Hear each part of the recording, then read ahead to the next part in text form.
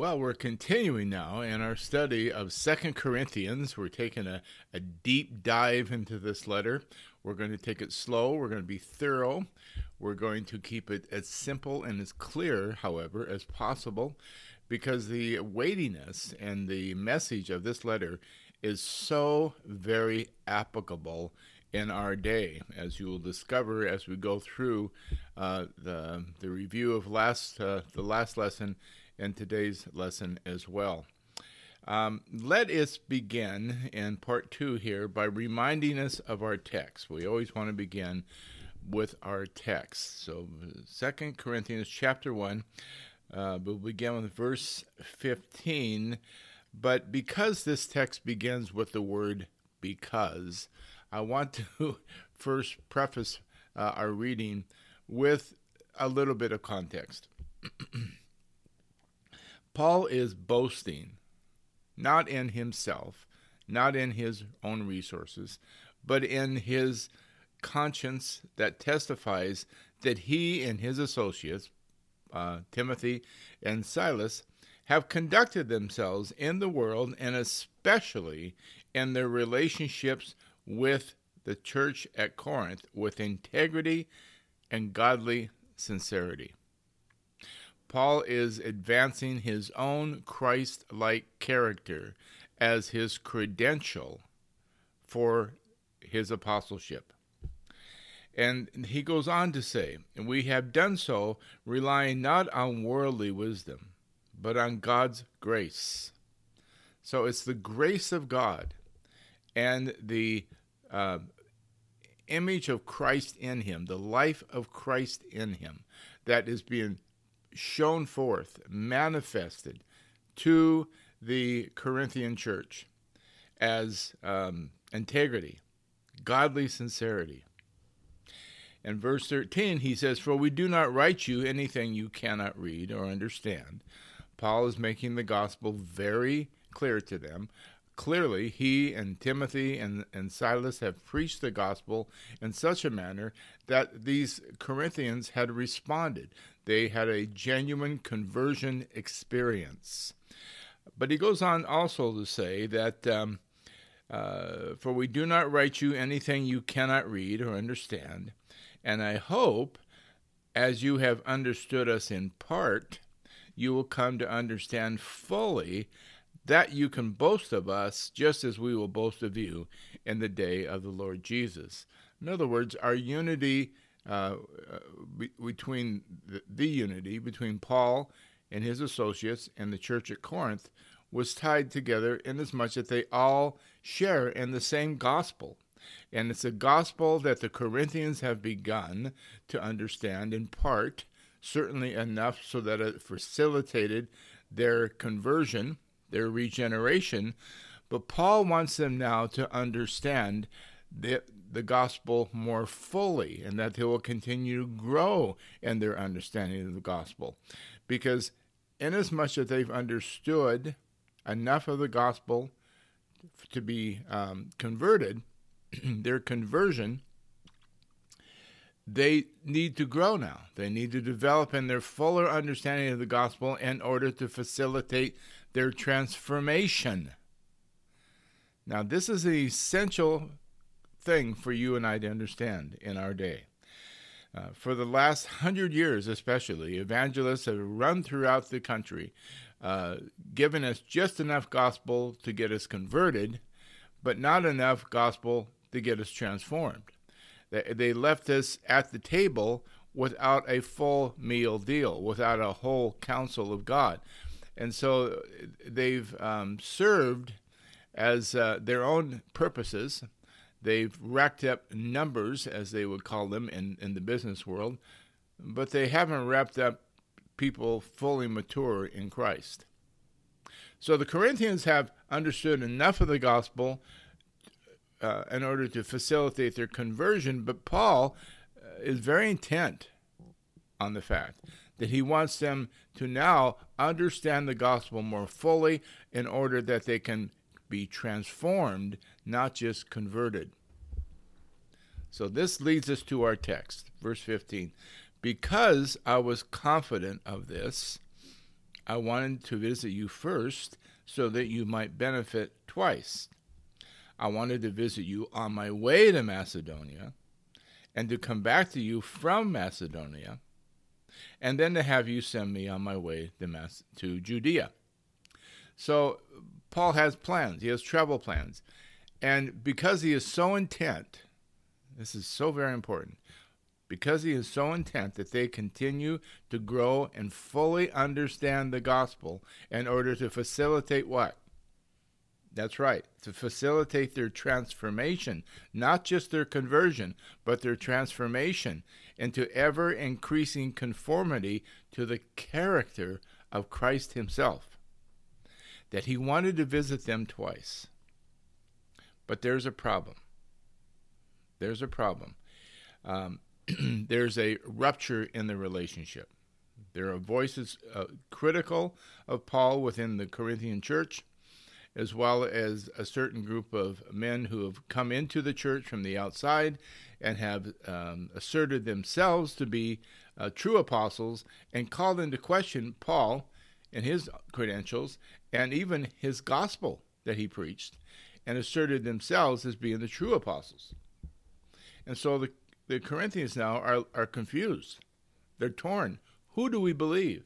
Do we believe Paul and his associates, or do we believe these new guys who have all the credentials, who have all the eloquence, who have everything going for them in a Greek society that we value? And so there's this rupture that has occurred. Consequently, Paul does not want to visit them again as he comes back from Macedonia. Instead, he wrote them a letter because there's this conflict going on. He wants to address them by letter, which he did. But in verse 17 then of our text, he asks, was I fickle when I intended to do this? Or do I make my plans in a worldly manner, so that in the same breath I say both yes, yes, and no, no? In other words, am I being wishy-washy? Am I not trustworthy? So then he goes on the defense and says, but as surely as God is faithful, our message to you is not yes and no. For the Son of God, Jesus Christ, who was preached among you by us, by me and Silas and Timothy, was not yes and no, but in him it has always been yes. So now Paul is shifting gears a little bit here.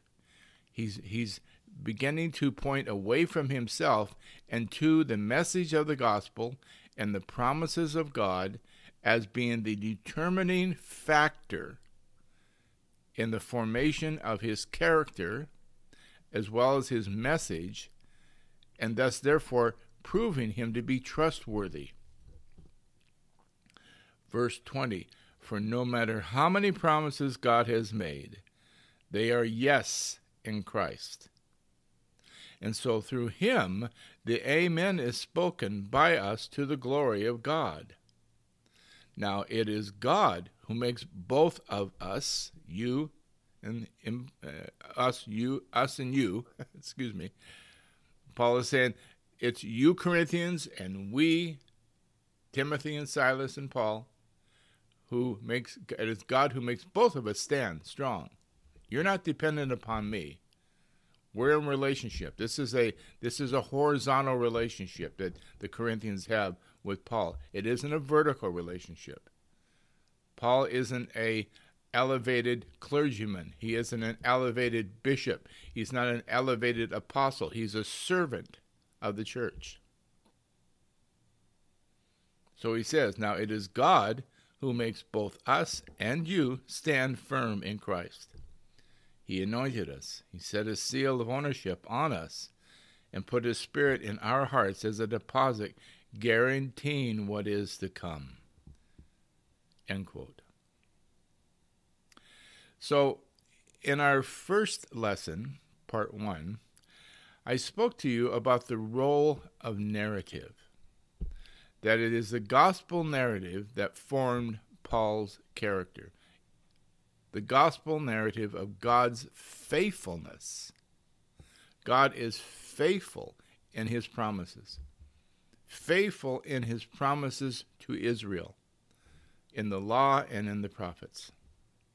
And that faithfulness is the ground of Paul's own personal faithfulness to the church at Corinth. And then he goes on to explain that God's faithfulness is measured in the fact that in Christ, all the promises of God to Israel have been fulfilled in him. That's what he means by no matter how many promises God has made, they are all yes in Christ. They are all fulfilled in Christ. Though they are not yet fully realized, they are nonetheless fulfilled in the resurrected, ascended, and glorified Christ. So it's the gospel narrative that we rely upon for our conversion and a fuller understanding in order to facilitate our transformation into the image of Christ. What's important to understand here about the fuller understanding is that the gospel narrative comes to us, as I told you last time, within a covenantal and eschatological framework, a context. Every narrative has a context that is absolutely essential to that narrative.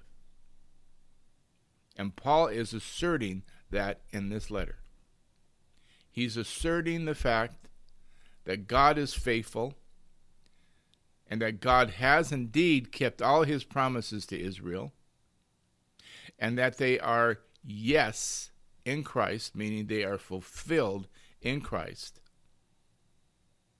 and that narrative of the new covenant of the Spirit, whereby God's presence, his very own presence, has been restored to the people of God.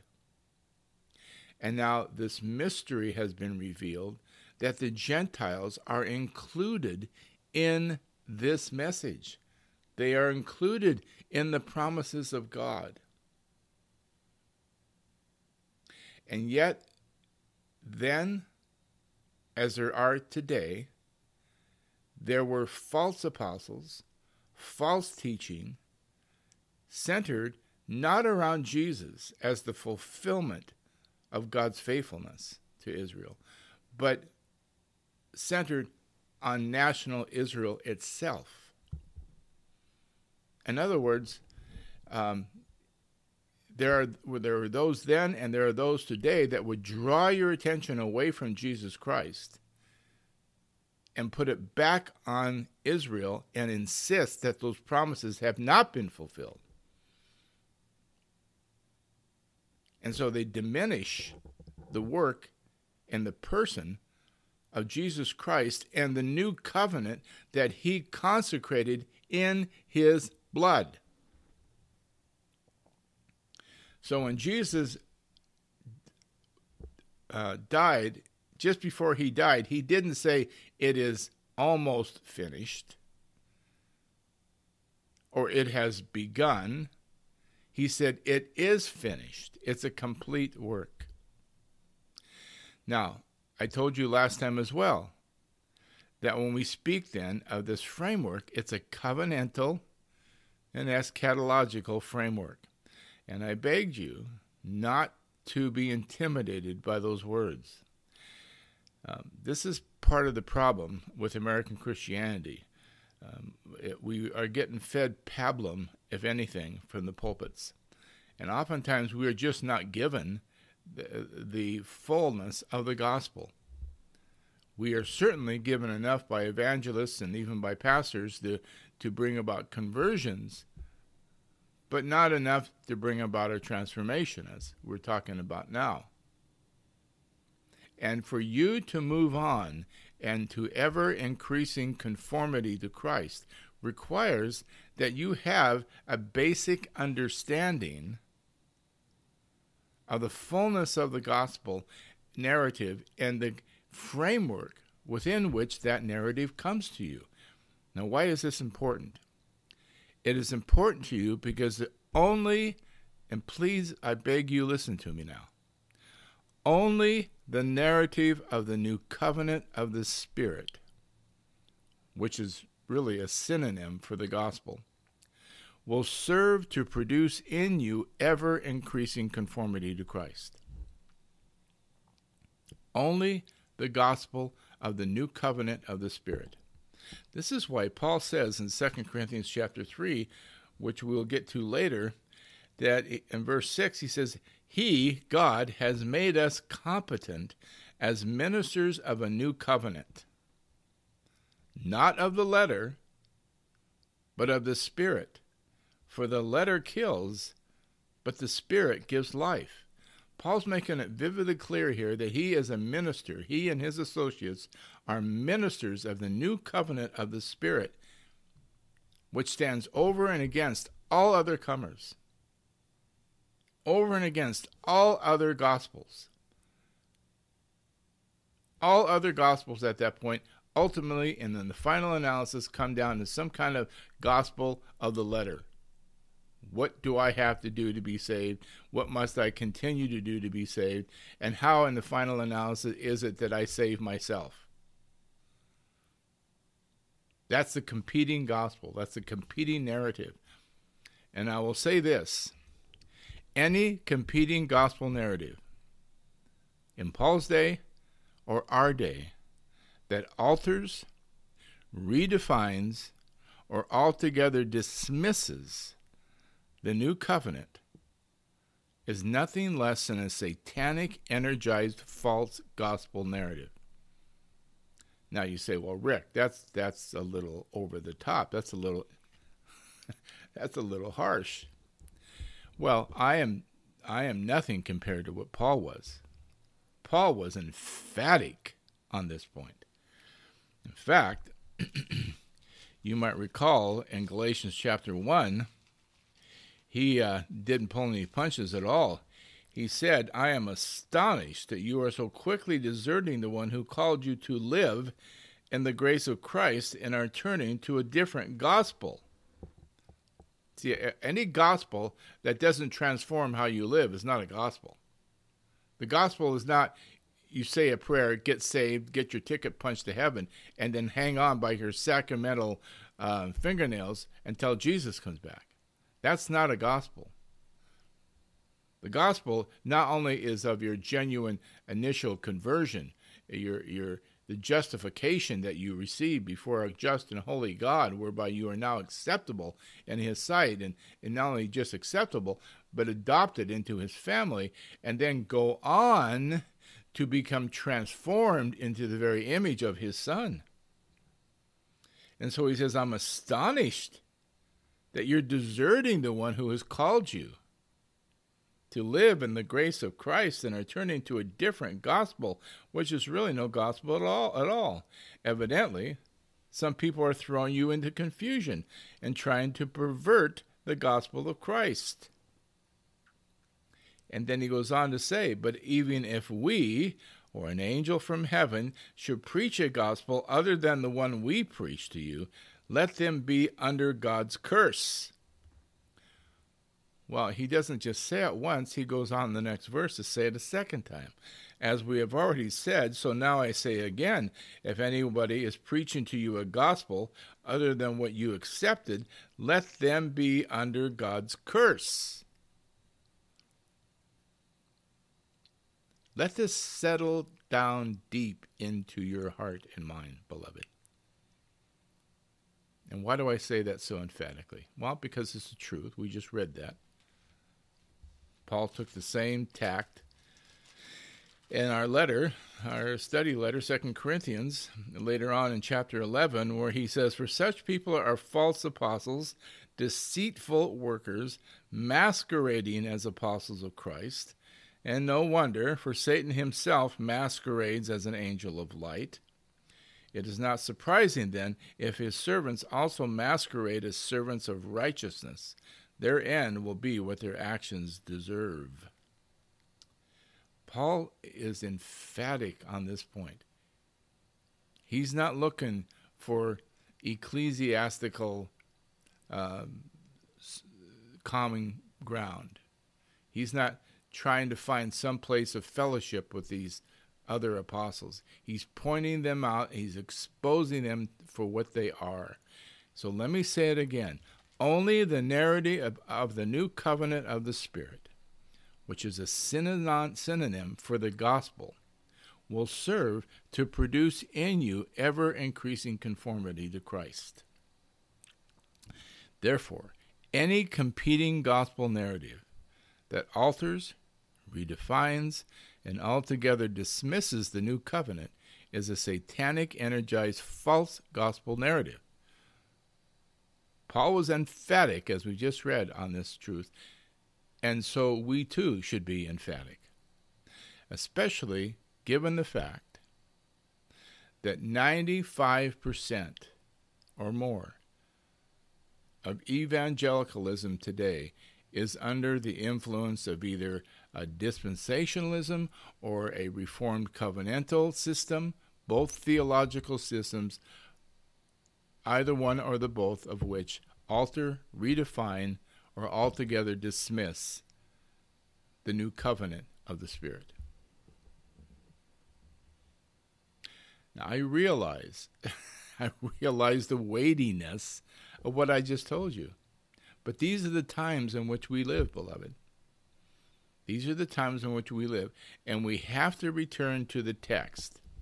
We can't just get saved and then start just accepting whatever comes to us as being as being the truth, and not examine it for ourselves. That's why Paul says at the end of this letter, 2 Corinthians, examine yourselves to see whether you are in the faith. So I recognize that I'm making some very strong charges here, but it's not me making them. It is the study of 2 Corinthians, and I encourage you to read this letter. I encourage you can get it on audio. You can listen to it within 20-25 minutes, the full letter. Get familiar with this letter, because what I'm saying to you is so very essential and important to your mental, relational, and spiritual health and well-being. So the last time we were together, I spoke to you about the covenantal structure. Now, again, don't let those two words, covenantal and eschatological, intimidate you. We're moving on now to understand the gospel more fully in its framework. The covenantal structure simply means that the new covenant, which was consecrated in Christ's own blood at the cross, is the fulfillment of all previous biblical covenants. The Abrahamic covenant, the Mosaic covenant, and the Davidic covenant are all fulfilled in the new covenant. Now today, I want to complete this picture by speaking to you about the eschatological framework of the gospel. So the covenant, the new covenant, and the eschatology it produces in our narrative as a framework for our gospel narrative is essential for you to understand. For the simple reason, and I'll say it again, that only the narrative of the new covenant of the Spirit, which is a synonym for the gospel, will serve to produce in you the ever-increasing conformity to Christ that is your New Testament imperative. It's not an option. It's not something you can opt out of. God will see to it that you are conformed into the image of His Son. It's not about earning your salvation. It is about working out your salvation, which is an imperative. Paul said it in Philippians 2:12. Therefore, as you have always obeyed, do this also, and work out your salvation with fear and trembling, knowing that it is God who is at work in you, both to will and to do according to His good purpose. And what is that purpose? That you become just like His Son. Okay, this is a weighty study, but that's good. That's big. You can't be transformed with shallow, superficial teaching. And I hope you've had enough of that. I know I did. It didn't do anything to transform my life, and consequently, quite frankly, my life once looked like that. But that was 25 years ago. It was only as I began to understand the gospel more fully in this framework that I'm sharing with you that my life began to transform, and I began to experience, and more importantly, as importantly, the people around me began to see that my character was changing. I was becoming a new creature. There was something about me. And what was it? Christ was being formed in me. And that's what I want for you. Okay. So let's talk now, in the time we have left, about the eschatological framework of the gospel. Now, you're probably aware of that that word, eschatological or eschatology. It's just a fancy word that means the study of end times, the study of end things. And ancient Israel, at the time this letter was written and before, had an eschatology.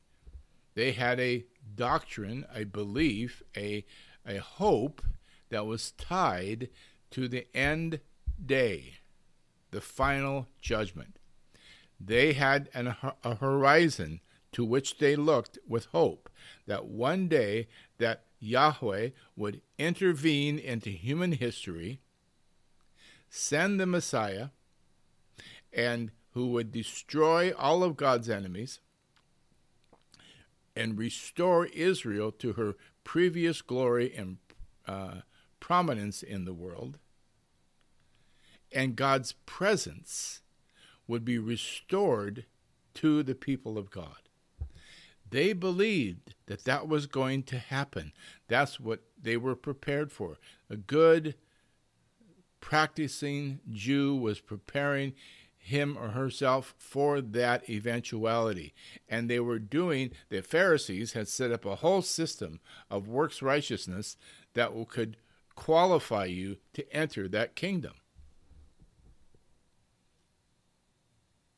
But as you recall, when one of the leading Pharisees came to Jesus, Jesus immediately burst that bubble and said, "You must be born again. You must be born of the Spirit to enter the kingdom of heaven." And what was happening at that moment, in that conversation between Jesus and Nicodemus in chapter 3 of the Gospel of John, was that Jesus was bringing the future reality for which Nicodemus and all the Jewish people had hoped would come to pass one day, and for which he was preparing himself, and brought it right into the present.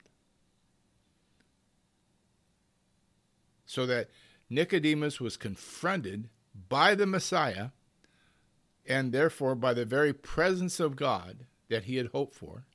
When he looked into the eyes of Jesus, he saw Yahweh. He saw the presence of God. And though Nicodemus was not fully aware of that at that moment, what Jesus was saying to him is that now is the time. And so when Jesus told Nicodemus, "You must be born of the Spirit. You must be born again to enter the kingdom of heaven," Jesus was talking about the promise in Ezekiel 36 that God would bring water and spirit and cleanse his people and put his spirit within them. Jesus was saying, "I'm here to inaugurate the new covenant."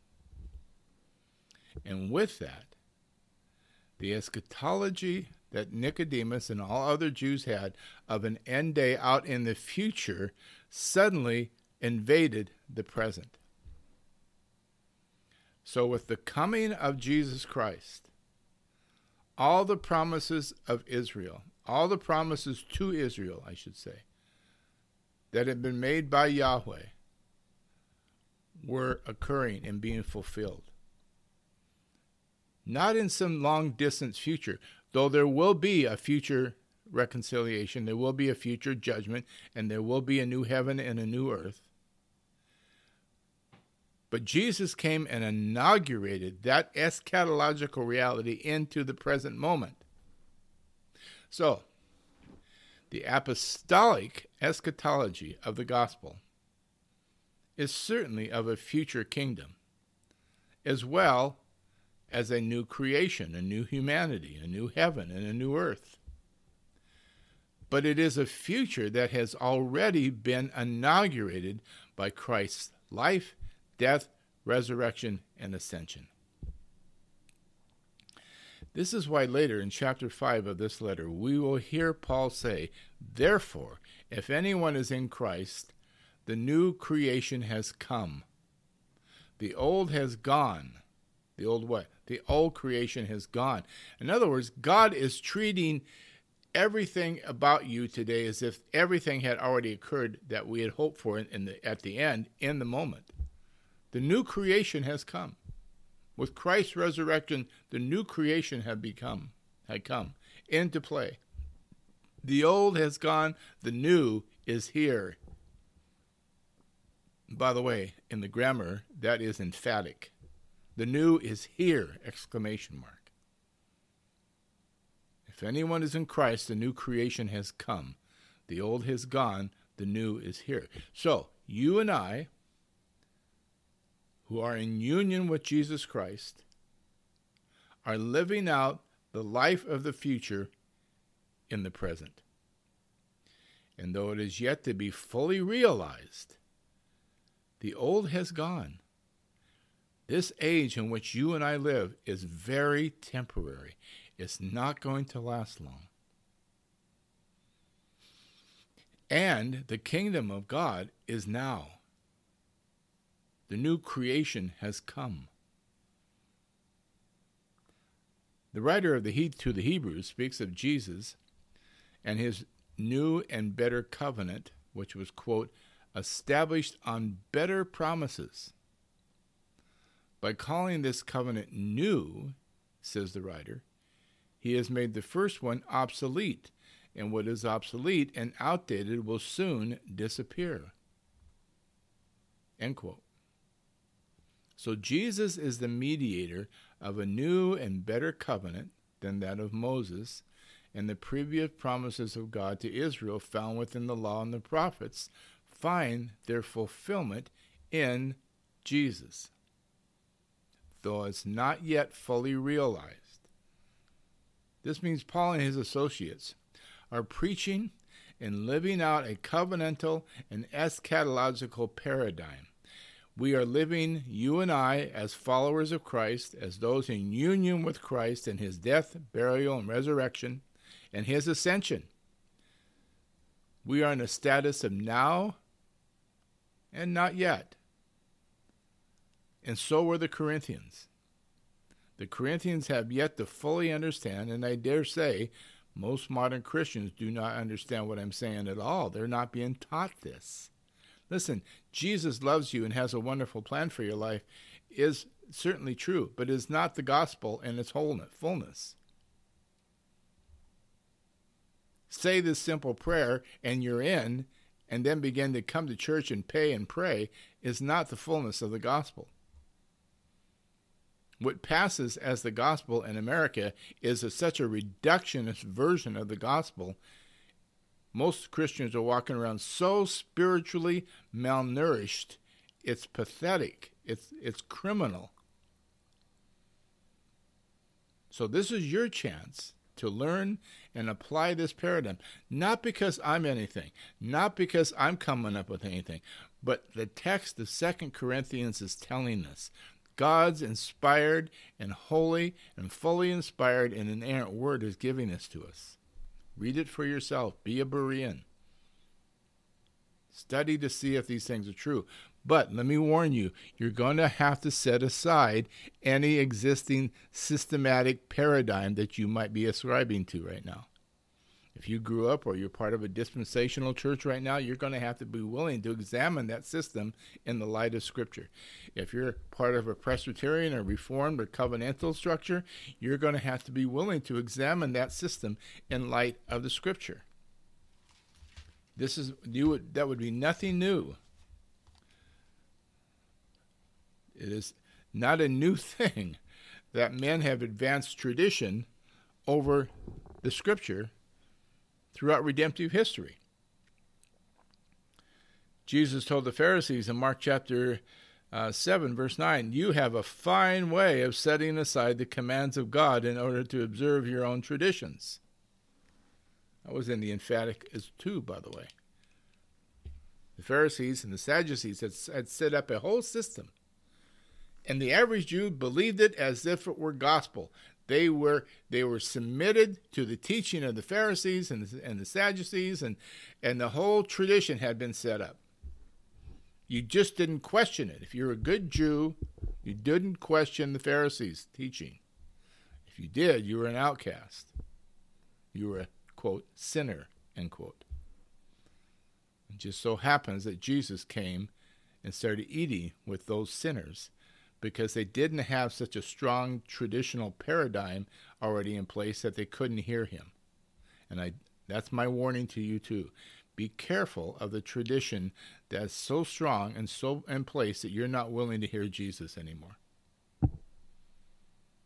So this is your chance to learn and apply this gospel paradigm of the new covenant of the Spirit.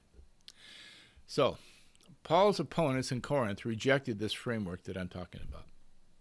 They insisted that while Christ was in part of God's plan, it was in fact national Israel itself that remained God's focus. And the old covenant remains binding upon the life and consciousness of the believer. That's why Paul said that they were ministers of the letter. So, only the ministry of the new covenant of the Spirit will facilitate ever-increasing conformity to Christ. And beloved, it's time to quit playing nice with those who offer you alternative gospels. What is at stake is whether the image of Christ will be made known to the world through you and through the church. Well, finally, let me just say, Paul and his associates have preached the Son of God, Jesus Christ, in whom all the promises to Israel have been fulfilled. And the covenantal and eschatological framework of the gospel is that of a new and better covenant, a new creation, and the restoration, most importantly, of the presence of God to his people by the gift of the Spirit. And you and I now await the full realization of all this with the return of the Lord Jesus from heaven, when we will receive new bodies likened to his glorified body. Now this means that the believer is not working to find reconciliation with God, but has been reconciled by God's work in Christ. Salvation is an accomplished fact, accomplished reality, though again, it is yet to be fully realized. And we must never misinterpret the fact that this salvation is not yet fully realized to mean that salvation is yet to be accomplished. We are not saved, now hear me now, we are not saved on some probationary basis subject to our good works. I once went to school with a lovely woman who is a member of the Orthodox Church. And she told me one time that at baptism, that God reserved a place for her in heaven. But in order for her to maintain that reservation, she had to spend her life doing good works, or else she would lose that reservation in heaven. There's another example of a false narrative. She was a lovely person, a nice enough person, but she was being robbed of the truth.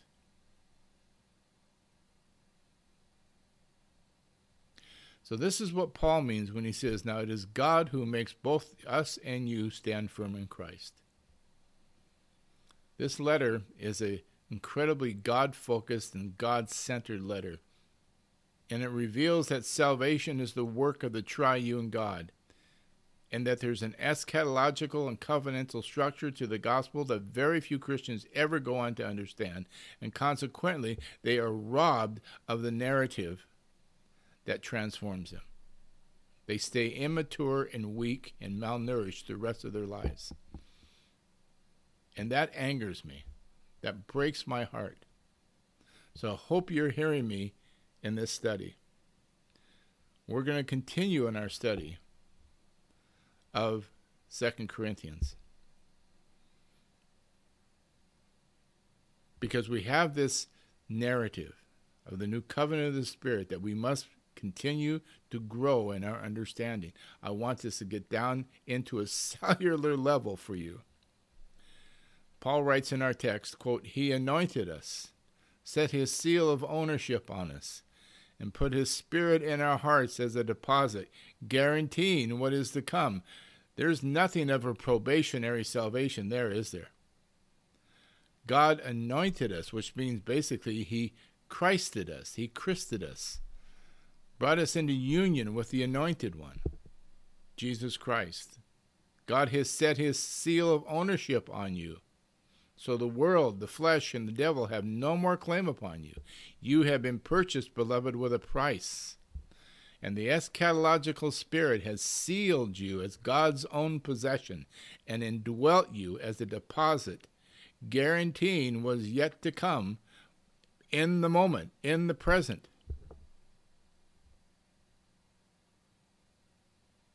And what is to come? The fullness of your redemption. The redemption of your body into a glorified body like unto Christ, as well as a new heaven and a new earth within which the people of God will live out eternity in glory. Well, we're going to continue this study of 2 Corinthians, but this has been part 2 of a 2-part lesson based upon 1 Corinthians 1:15 through 22. The divine yes in Christ. I encourage you to listen to this more than once. I encourage you to take notes. I encourage you to read the text many times. And again, let me encourage you to join me in reading 2 Corinthians. In fact, let me encourage you to join me into this deep dive that we are taking presently into 2 Corinthians. And may this be something, however long it takes, months or years, that we get the full, unmitigated, undiminished measure of what God intends for us to get from this study. May the Lord continue to give you his grace, strengthen you in all good things as you grow in the image of Jesus Christ.